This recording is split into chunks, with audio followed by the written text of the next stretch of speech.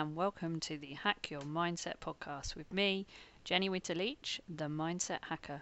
So wherever you are today and whatever it is you're doing while you're listening to this, settle in and enjoy the ride. Hi everyone, and welcome to the Flying Changes Mindset and Performance Q&A. And I'm delighted this morning to be joined by Bert Sheffield. Hi, Bert. Hiya. Now, Bert, you are a Paralympian, a World Equestrian Games individual. You got fourth at the World Equestrian Games and things. So you've been individually up there in the rankings, and you've had quite a journey to be where you are. So just tell us a little bit about yourself. Hi, I'm Bert Sheffield. I am a grade 3 para dressage rider. I compete for Canada, but I live in Lincolnshire in the UK. And I have been on a huge journey with parasport and also running alongside that able-bodied dressage. I have rheumatoid arthritis. I was diagnosed with rheumatoid when I was 20, although I started with the disease when I was about 15. So there's two sort of different types of para rider. There's those that are born with a disability and those that acquire it through disease or accident or, happenings in their life. So I've had to deal with going from being a fully functioning human being to a less functioning human being, and how that's affected my dreams and my aspirations and my my image of myself, my understanding of who I am as a person, and it has developed me in how I treat my life and how I view what is possible. So yeah,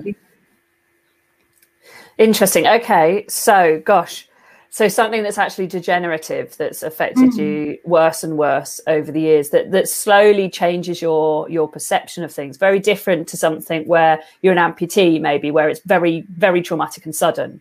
Yeah. Or perhaps, like you say, where you were born with that and actually no different. So tell us then about so it is Mental Health Awareness Month. I'm not sure when the podcast comes out, if it still is, but it has been.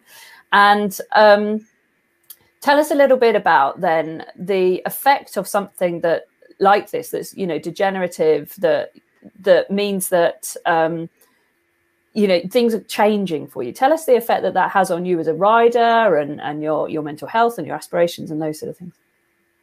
Well, I started out riding, I was showing ponies and riding dressage as a younger rider, and I was able-bodied and I was very bright at school. I was very bright at school. My life was relatively easy in that things kind of just plugged away and worked. And then I developed epilepsy, so my brain kind of let me down. The stuff inside my head stopped working. And then from the epilepsy, I developed rheumatoid arthritis. So my body stopped working. So in fairly short succession, all the things I took for granted in my sort of physical and mental life were breaking down around me. I had to find a way through this, and there was a huge sort of grieving process, which took me many years to work through. The horses were instrumental in that, and although I left the horse world for a few years, I was able to come back to it with a sort of a feeling that this was actually what I needed in my life, rather than it just being a continuum and horses just were always in my life. I made the conscious decision that I needed horses in my life. They were to do with my recovery, they were to do with my future, and they were to do with what I saw my identity as myself. So I believe that horses were incredibly good for my mental health. I think sometimes elite sport is not always the healthiest thing for your mental health, but certainly horses help you deal with elite sport, they help you deal with illness, and they help you deal with the struggles we all have in life. So when I was in my teenage years, I had this grieving process, and in that grieving process, I went into depression. I developed eating disorders, quite damaging eating disorders, and then also self-harm. And I had to scrape myself back out of the bottom of the barrel. And it is a really tough journey. These things don't ever completely leave you. You have to find your way of crawling away from them. And to begin with, it is a crawl. It is a very, very tough crawl. And it feels very, very difficult. Having some light at the end of the tunnel to go towards is so important. And that's something that horses gave me. I didn't, when I came back to the horses, know much about parasport. So although I had actually been brought up around Stoke Mandeville Hospital, the home of the Paralympics, I didn't identify parasport and myself because, like many people, I saw parasport as being for paraplegics, people in wheelchairs, people with spinal injuries, not the more general disabled population. So I came back into horses for the love of horses, for the love of training dressage, for the love of the horsey, all the wonderful things that horses give me, not for a burning ambition to go to the Paralympics. That came later. So there is so much that horses give us that is different to the sport. The companionship, the community around them. I know there's a lot that's said about the bullying in the horse community, but to be fair, the bullying I've experienced in the horse community has been nothing compared to the bullying I've given myself over the years with a mental illness. So it really does just brush off like water off a duck's back.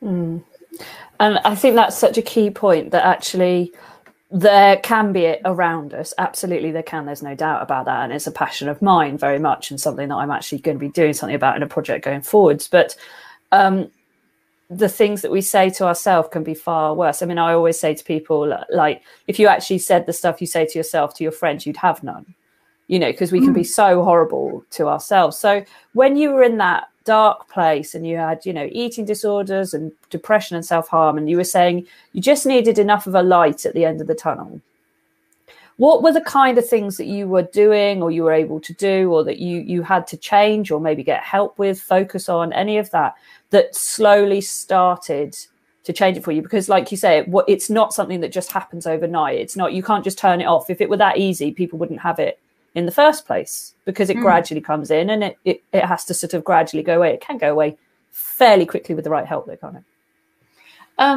I didn't have particularly good mental health support, but I did, the year I went to university, I actually bought myself a foal. I don't know why. I think it was one of those serendipitous moments. I went to see a friend, and one of the mares had given birth that morning, and the 3-year-old foal was in the field. I mean, they were Welsh cob foals, so they were foaled out, they were in a herd. And he came over to the foal, came over to the pickup truck and kind of said, "Get the hell out of my field." And I went, "Oh, he's wonderful." And I bought him. And I mean, bless him, I still have him. He is 21, and he's always been a little bit of a lame duck.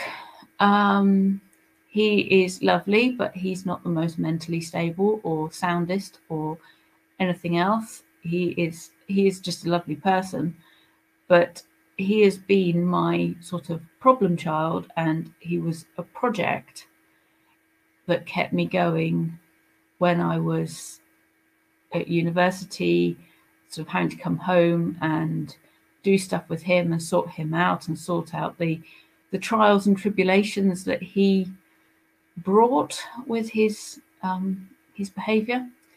And so it was, he was often my light at the end of the tunnel. And although he was okay, we trained him to a certain level in dressage, he was not the ideal starting material, but he was the ideal, or he is the ideal, very affectionate, very lovely little heart horse kind of creature that gave me a focus. He's responsible for pulling me out of that. I'm quite sure. So, there's probably people out there with mental health that isn't so good right now and things, and they've got horses and they're thinking, well, I haven't got a horse like that, or that's not my horses for me. You say you need a focus. What was it about having that focus that made the difference for you? Because it may not always be a horse, it might be something else. Absolutely, it could be anything, and I don't suggest that you go out and buy yourself a foal. Sort of like, I have a depression diagnosis, I need to go and buy myself a foal. I don't think that's a responsible thing to do, and I had the right support around me to make that a realistic thing to do at the time. It's the focus, something that is bigger than yourself, something that pulls you out of bed, that you have to do whether you feel like it or not, whether your brain chemistry says this is a good idea or not. For me, with the rheumatoid arthritis, it's a focus of something that I have to do, whether or not my body would like to play ball. It's so much easier to not do anything and to sit in the hole than it is to climb out of the hole. And I don't believe you can sit in the hole and wait for someone else to rescue you. I think you have to keep trying to climb out of it, even though it feels very difficult, and some days climbing out of that hole feels more impossible than others. You have to keep trying. And it's the thing that motivates you, the thing that is big enough in your head to keep pulling you up. It's that thing almost of, if your dream's big enough, it scares you. It's finding something that clicks in your head that pulls you out of yourself. Yeah, 100%. And, one of the phrases, I love the one that you use there, which is, your dreams need to scare you. But I also say that, your why, your reason why, whatever it is, has to be so big that the challenges to get there seem insignificant. Like, they're still going to be there. The challenges are still there, but you you just have to get over them. They're non-negotiable because the thing you're aiming for is so huge that you're just so determined to get there that nothing's going to get in your way, and you'll find your way around it. And do you know what's really interesting is that although you are a Paralympian and you do ride for Canada on teams and things like that, that wasn't your why. That clearly wasn't your why, because that came later on, didn't it? It totally came later. Most people would think that for a Paralympian that would be their why. So this is really interesting, because for you that came later on rather than being the thing at the beginning. So what was the thing at the beginning? I have always loved the training and the art of dressage. When I was 5 years old, the World Dressage Championships was at Cedar Valley, just outside Toronto, which is next door to the farm that our friends in Canada have. So my mother took me, because she's horsey, she took me to Cedar Valley, and we spent however many days the World Championships was, up in the stands watching it. Now, at 5 years old, that is pretty intense and probably not recommended for most kids for instilling a love of something. I was bribed with a lot of ice cream and a lot of sweets and a lot of you can have stickers and sort of sit still, shut up, and let the adults do their thing. You know, we're trying to watch dressage, you're not bouncing up and down. But there was something about the experience that caught my imagination. I don't actually remember much of the experience other than I remember sitting in the stands, staring at the wooden seat. And I remember being in a tent and being given a whole load of piqueur stickers. But I don't really remember much of watching the dressage. I think it was sort of instilled into my subconscious rather than into my conscious brain.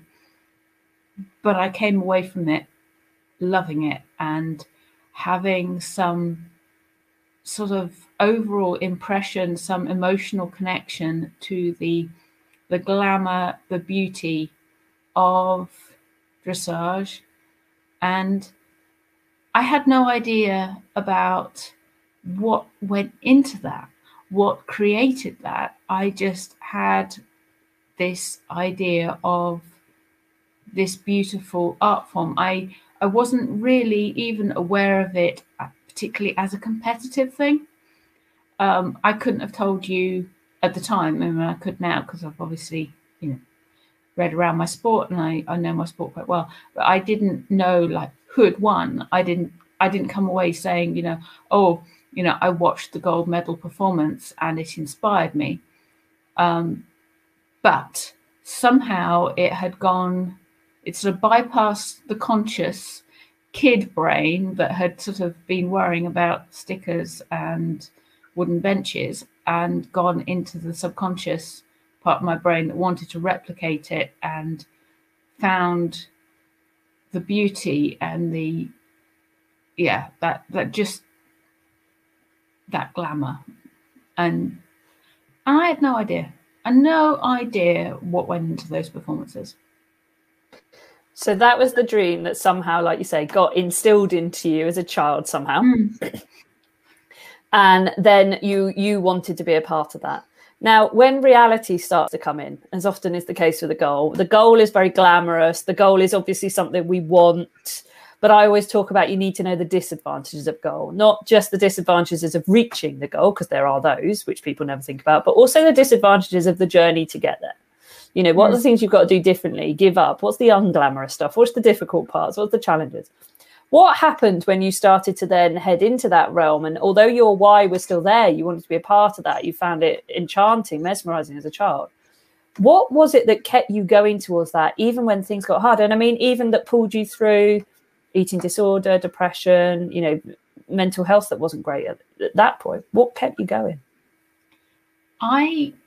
This probably surprised people that know me a little bit because on the outside, I'm probably not someone who looks like the most disciplined person. I have a very untidy car.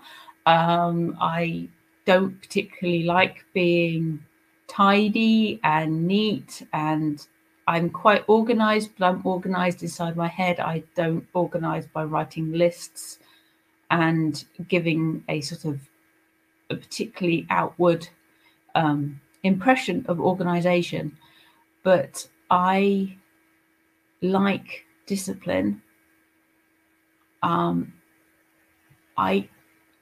went to a convent school when I was very young, and there was always part of me that was said, people said, if you don't work hard at school, you'll end up having to be a nun. Ha ha, isn't that awful? Can't imagine anything worse.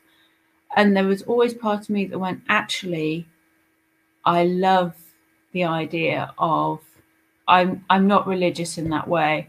I love the idea of that fixed routine, that discipline, that knowing, almost that boredom, that sort of ennui effect. I love mucking out. I love the daily grind of doing horses.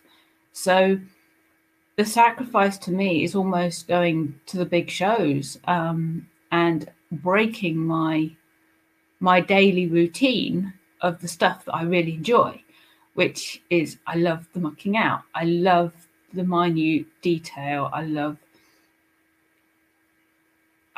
the organization. I love that boredom that allows my brain freedom. And people find that really hard to understand. So, yeah, I love training. Competition kind of justifies the training.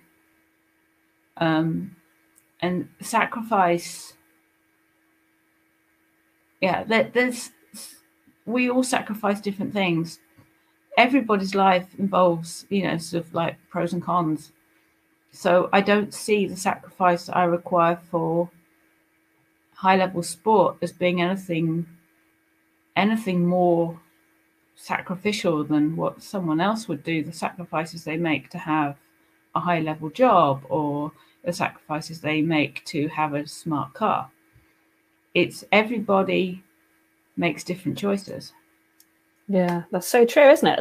And I talk about that a lot. It's all about choice. And okay, some of them might seem harder than others, but you've got to know what the big picture is and the end goal is. And then that makes the choices a little easier, at least to make, because you know if they're heading you towards it or away from it, or maybe sideways for a while. So at what point then you love the discipline, you love the monotony, or the daily routine, the discipline, that side of it. Give me monotony any day. I love it. Yeah. And you say that frees up your brain then. Does that mean that then that frees up the area of creativity that you love to have? Or what is it that it frees up your brain to do? It allows my brain to relax. I quite like that sort of meditative state that comes from doing repetitive, what's the word? When you're going to do it, inevitable, repetitive. I think if I was a horse, I'd be a cribber. I would be full of stereotypical behaviors, because I love almost that mindless, quiet repetitiveness. It gives me a peace, and it allows all the stuff in my brain to quieten down in a way that doing yoga or sort of a normal meditation session doesn't do. So it actually kind of helps in my recovery to have that quiet space in my head without there's still motion, there's still things happening to stop it from turning into a black hole of anxiety, kind of empty space. Wow, that's really powerful. And that certainly, I mean, we all know the benefits of mindfulness. We know the benefits of just allowing the thoughts to be quiet and doing something that you don't need to be thinking about too much. And the effect that has on the body, on lowering adrenaline, on lowering cortisol, doing that is incredibly good for us. To hear it from you, because there's not one way to bake a cake, is there? If for you that mucking out or poo picking or whatever it is, that's your way of getting into that state, like you say, it's very good for your body. It allows everything to just rest and relax. And I think a lot of people think the only way to get it is through yoga or through meditation or through trying to sit still in the woods. But actually, I do. I say to a lot of people, some of my best thinking was done when I was poo picking, or doing something that requires, or when I'm driving, or when you're in the shower, when you can't do anything else in that moment apart from what you're doing, your brain is then given the freedom to relax and to let the body to settle. So I think it's great to hear from you that you get that from the sort of the everyday side of things. Oh, well, I mean, the team have stopped trying to get me to do the yoga sessions in the morning because yoga gives me panic attacks. I'm sure if I really, really worked on it and it was really important to my life, I'm sure I could get over it. But anything where I have to do a breathing exercise stationary, I start to not be able to breathe and get very, very anxious. And it's the most horrible feeling. And I feel not just like I'm going to die, but I feel like I want to die. And they're all going, this is a nice relaxation exercise. Just lie on the floor and relax and think about your breathing. And I'm immediately in a state of, I want to die and I can't breathe. And so even just thinking about it, I can feel the anxiousness coming up. Whereas give me a stable to poo pick and I'm happy. I can like drop that sort of adrenaline and just go into this quiet, easy zone. I mean, some people have said that I might really suit the sort of Taoist walking meditation. And yeah, I've looked at it and I can see how a walking meditation or that kind of quiet, almost like a chanting meditation, something like that would suit me much better than trying to sit under a tree and think about life. Yeah. And I think this is the thing that, people need to realize is that there isn't one way of doing something. Because it works for the majority doesn't mean it's going to work for everyone. But if you can find your way of doing what is really good for us, then that's great. Because it is a great thing to do. It's just there's not only one way of doing it. It's a bit like riding, isn't it? There are many ways to get the result. There are some ways which are longer term better. There are some ways which are shorter term better. There are some ways that suit certain types of bodies and some ways that suit others. And certainly, particularly within para, there is certainly not one way to ride a horse, because how can you say that? And I know Clive, your trainer, he trains me as well, says you actually only need certain things to ride a horse, and that's a head, a torso and something to sit on. And even that is, in some areas not the case. Yeah, exactly. Yeah. And so it's just perfect example, this, isn't it? Yeah. And I find riding a horse and the sort of artistic expression of riding and training a horse is quite a meditative exercise anyway. Anytime you're around a horse, you are around such a large, powerful, awe-inspiring being. You have to be mindful. You have to put yourself aside, put all the other stuff that's going on in your head, in your life, whatever, aside, and concentrate on what you're doing.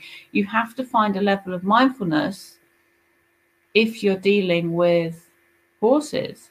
And whether you like it or not, if you want to stay safe handling a 650 kilo big, strong dressage horse that's full of vim and vinegar, you need to be in the moment. You can't be somewhere else in your head.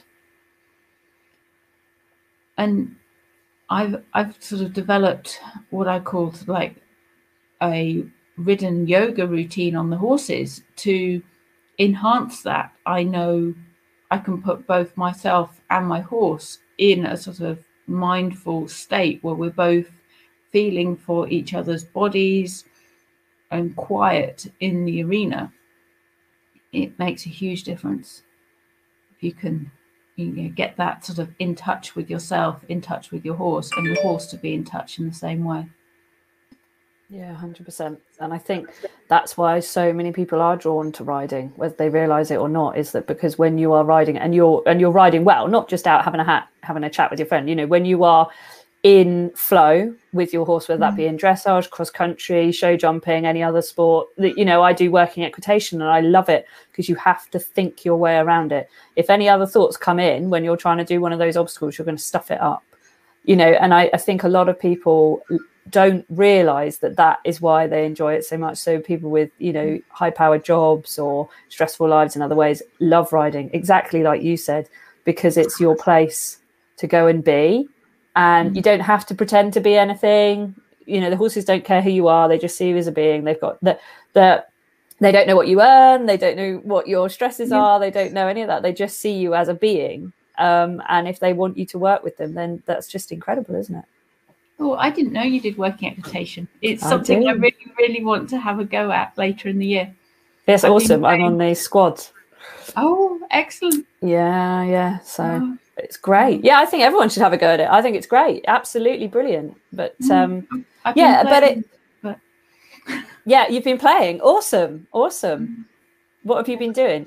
I think you've got the dressage phase down already. That's good.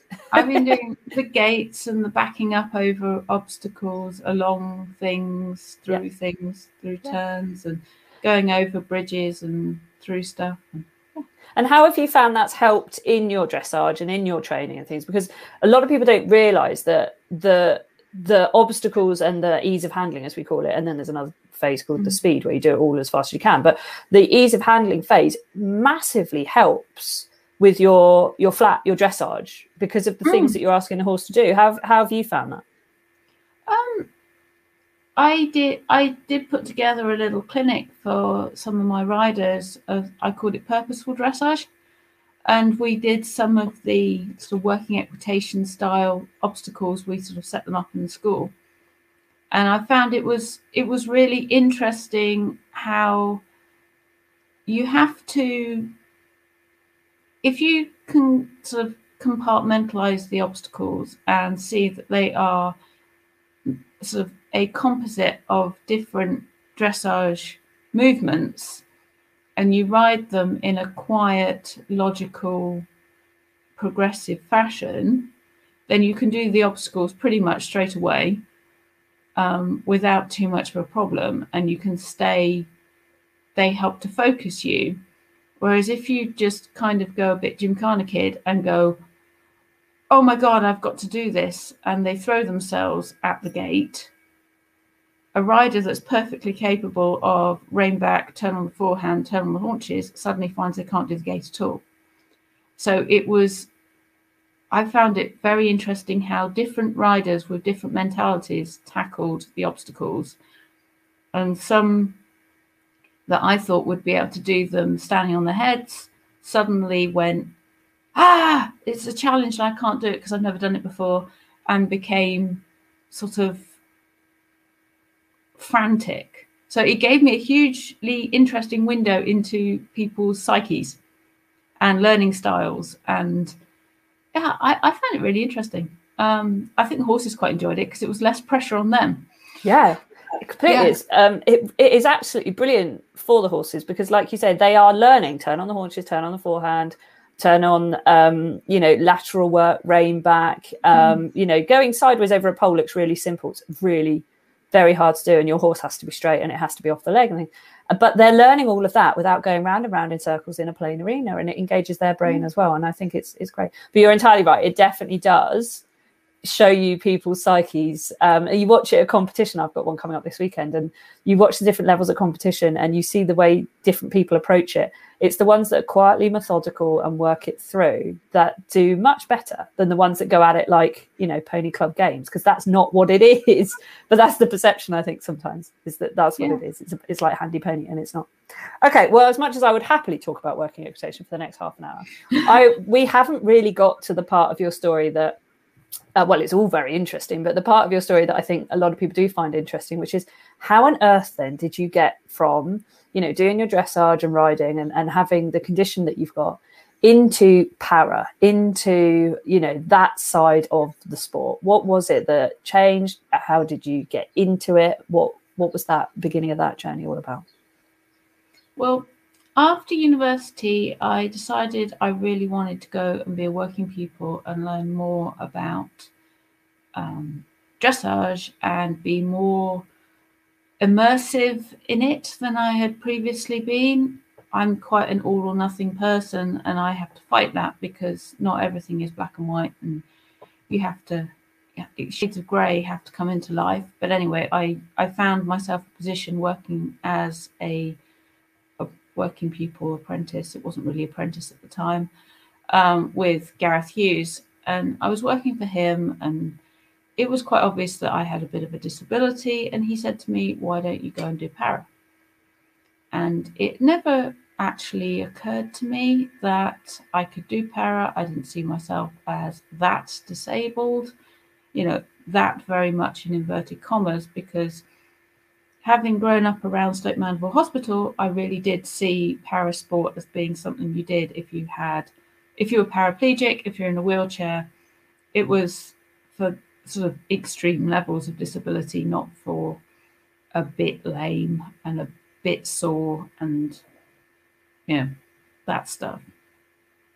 And anyway, so I went and found out a bit more. I ended up getting classified. I was classified into what would now be grade 5. At the time, it was grade 4 because the grading system was organized slightly differently. And I did that grade for a while. Won a national title in that grade. And then I went down to, I was reclassified because I'm a review athlete, because my condition is unstable and mainly degenerative.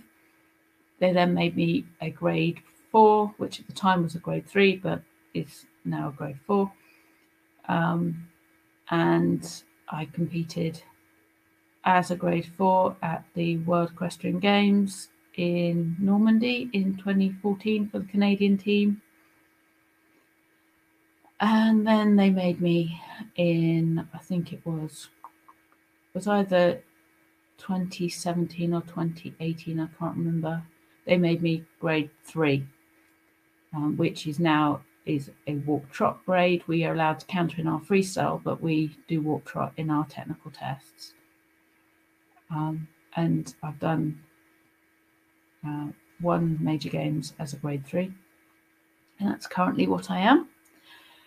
And it's, I kind of, when I sort of started para, I went into it and went, well, I have good support. I'm working for Gareth. I have a lovely little Welsh cob that I adore. It became blatantly obvious that he was not the ticket for para sport at international level. Not from a soundness point of view, not from a mental point of view. He was as hot as hell, and like some Welsh cobs, really buzzy and difficult to have that lovely, relaxed harmony that we look for in para dressage. Beyond what a normal able-bodied dressage rider is looking for, para has to have a softness and a relaxed, harmonious, real partnership base. We're allowed some positive tension, but the judges aren't looking for the same level of positive tension as they do for, say, a Grand Prix horse. So it was a different thing, and I found myself another horse. He is wonderful. He's still here. He's actually on loan to a friend of mine. I trained him. He competed advanced medium with me. He competed internationally at grade 4 with me. He won some. Well, he won at grade 5. He won the national championship many years ago. And I trained him through to all the Grand Prix work. He's a fantastic horse. He's just not particularly sound. So I then moved on and found another horse. As a 2-year-old, she was in a field of a friend bred her, and she was the horse that took me to Rio. And she's now with a British young rider has been doing British sort of international young rider able-bodied stuff. And she was fantastic. And now I have Wonky, whose proper name is Farusa, and I found her in a field, and she is my horse I'm working with towards Tokyo. Amazing. And I think sometimes I don't think, they do actually say to me sometimes, oh, well, it's all about the horse that you've got, and you're not going to get anywhere unless you've got the right horse. And of course, that is 50% of the partnership, isn't it? But I think you've just proven there that actually sometimes you have to make the really hard decisions and the really tough stuff. And your little Welsh cob, knowing what he got you through, his job was not para. His job was keeping me alive. And how did you deal with that though, when actually it gets to the realization that this horse that you adore and you love, and he's meant so much, and he's got you through things, and his job's to keep you alive, that he's that kind of horse. How did you manage from a mental perspective with saying, okay, he's not the one that's going to get me towards my goal? Because one of the things I talk about all the time is that you've got your goal and you've got your horse, and if they're both able to match up, then great. But more often than not, you've got your goal and the horse can't necessarily do it. And you have to make that really hard decision. Is the goal more important than the horse? And if the horse is more important than the goal, you've got to lower your goal. But if your goal is more important than the horse, then this is such a hard decision, isn't it? How did you mentally do that? It is very hard. It's a really difficult one. I find it is probably the biggest challenge I find for me, because I'm very emotionally invested in my horses. I try not to work with horses that I don't believe in. So for me, if a horse isn't going to make it, I want to find that horse a new situation as soon as possible, because I invest myself in them. I always have done. I am still that little girl with their first pony. And that's why I set up my heart horse coaching business. Was I bought Farusa, and it became very obvious very early on that this was a horse I really connected with. And it reminded me that I needed in my life that that heart horse, that connection. I needed the horse to be part of the magic of the journey, not the horse being the vehicle of the journey. And so I've always struggled with, in a way, because I don't have a lot of finance behind me, I'm not able to go and buy myself, the next Totalus, the horse that is guaranteed, as much as any horse is guaranteed, but, a horse that's guaranteed, purpose built to do the job, has got a track record to take it to do the job. I don't have that. I have to, by hook or by crook, find horses from behind hedges and down ditches and beg and borrow and steal off friends. So it's always been a challenge. And I have loaned some amazing horses. I borrowed Eve Little's Bindro T for the World Equestrian Games in 2014. And Dino and we had a really nice partnership. It was a fantastic experience. The horse did an amazing amount for me. Even her family did an amazing amount for me. It was a really fantastic experience. But it wasn't fulfilling in the same way as taking a heart horse to a games would be. It doesn't have the same fairy tale dream element. Everybody wants to have that, it's whether it's sort of, you read the books like Lucinda Green's, when she was Lucinda Pryor Palmer's book, Up and Away, where she took her first horse to the Olympics and won badminton on it. Everyone wants that dream, but life isn't always like that. And when you look on social media, we now have social media, obviously we didn't have it at those times, but it's easy to believe that people pop out of nowhere as a success and they just spring into your consciousness through the algorithm and they're successful. But what you don't realize is how long they've been pedaling away like mad to make that success. And what might feel like it's their dream horse, their first horse, is probably not their dream horse, their first horse. It's probably several horses down the road. I've had clients and things say to me, isn't it wonderful that Charlotte Desjardins' first Grand Prix horse was Vallegro? And you have to go, well, actually, no, it wasn't. He might have been her fairy tale horse, but her first Grand Prix horse was Fernandez. But there is this, I'm not saying that Charlotte made the myth, but there is a sort of myth in the culture that because she first came to their notice with that horse, with Vallegro, that they feel that he was her first horse, and that there's that fairy tale element. It's a real challenge, isn't it? It's interesting. It is, yeah. And they are very special to us. And when people people find it very hard, and I totally understand it. I'm literally at this point with mine, not quite yet, but we'll see, where he's not probably going to be advanced GB level, my horse.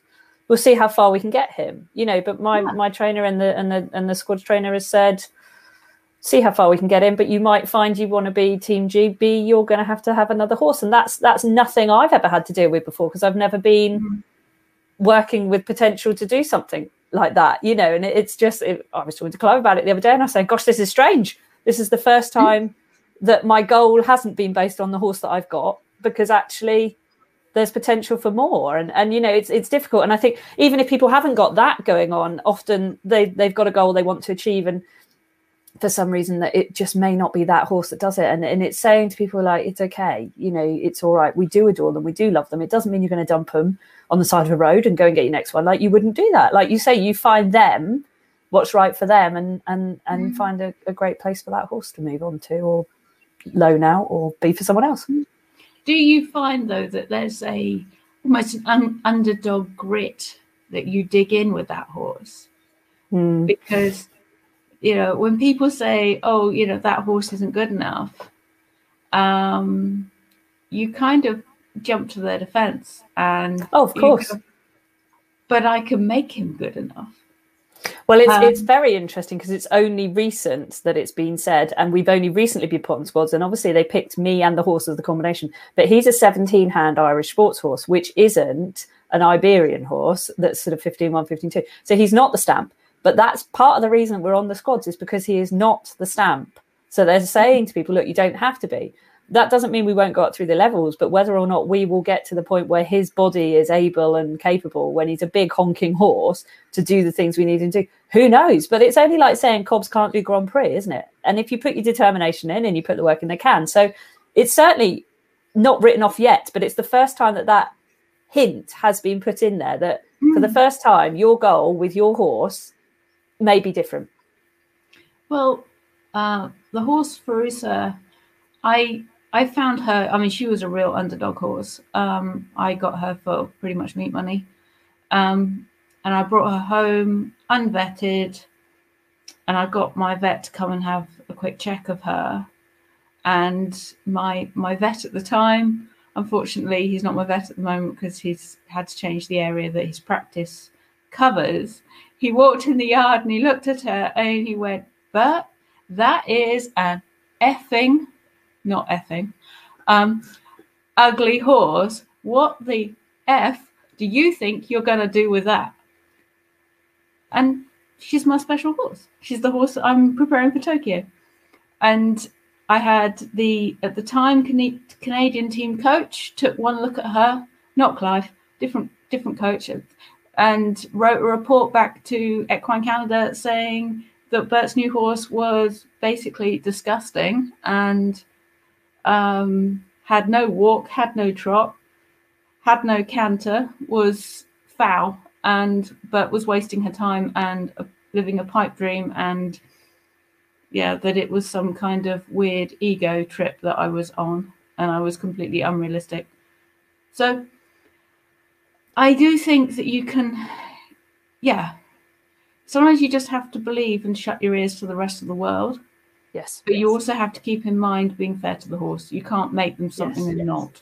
No. And I think that's the thing, though, isn't it? Physically, you're not trying to get your horse to do something it's not capable of. It's just someone's judgment has said it might not be, it's not the one that you want. But you know, and you're right. You dig deeper, don't you? Because there is that bit of you that goes, well, I think I'll prove you wrong on this. And it is that fine line, though, isn't it? As long as you're not doing anything that harms the horse, then why not? Why not dig deep and say, I'll show you we can? I think all these gorgeous big cobs and people that are doing Grand Prix on them, and, the mules, that was the other one that lady said, I think you'll find we can do it with a mule. And, Jane Turney, she's one of my team. She was the first one to ever win the PSG National Championships on a 14-2 pony, and she's heading it for Grand Prix. So why not? Why not? I mean, I know I have a slight guilt trip in that my little Welsh cob, I was being asked by the trainers and by the judges to try to create an elasticity in him that he wasn't physically capable of making. And I feel very guilty that I was asking him to do something his body couldn't do. But there are Welsh Cobs that are more elastic than him, that have better conformation for dressage than him.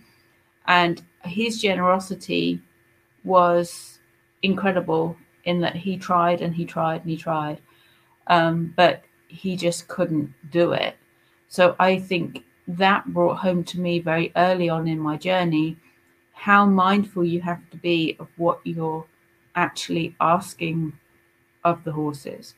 I'm very careful with Verusa because she's Gelderlander, she's driving bred. For her, the grade 3 suits her really well because her walk and her trot are her very comfortable paces, and her canter, she has a canter, she has a really nice canter, but she finds canter much more stressful than she does walk and trot, because she's not naturally a cantering animal. She's basically a trotting driving horse. So it's you have to be mindful of what you're asking the horse and the demands you're putting on them. And sometimes trainers they're trying to help you live your dream and maybe not quite as aware as you are when you're sat on the horse of how much stress you're putting that horse under, especially when it's not the ideal candidate for the job, but it's the one you've got at the time. Yeah, definitely. I totally agree. And you know, that, like you say, the world is not black and white. There are many shades of grey, and working that out can be difficult. When we like a bit of black and white, makes things a lot easier, doesn't it? But we have to deal with many shades of grey.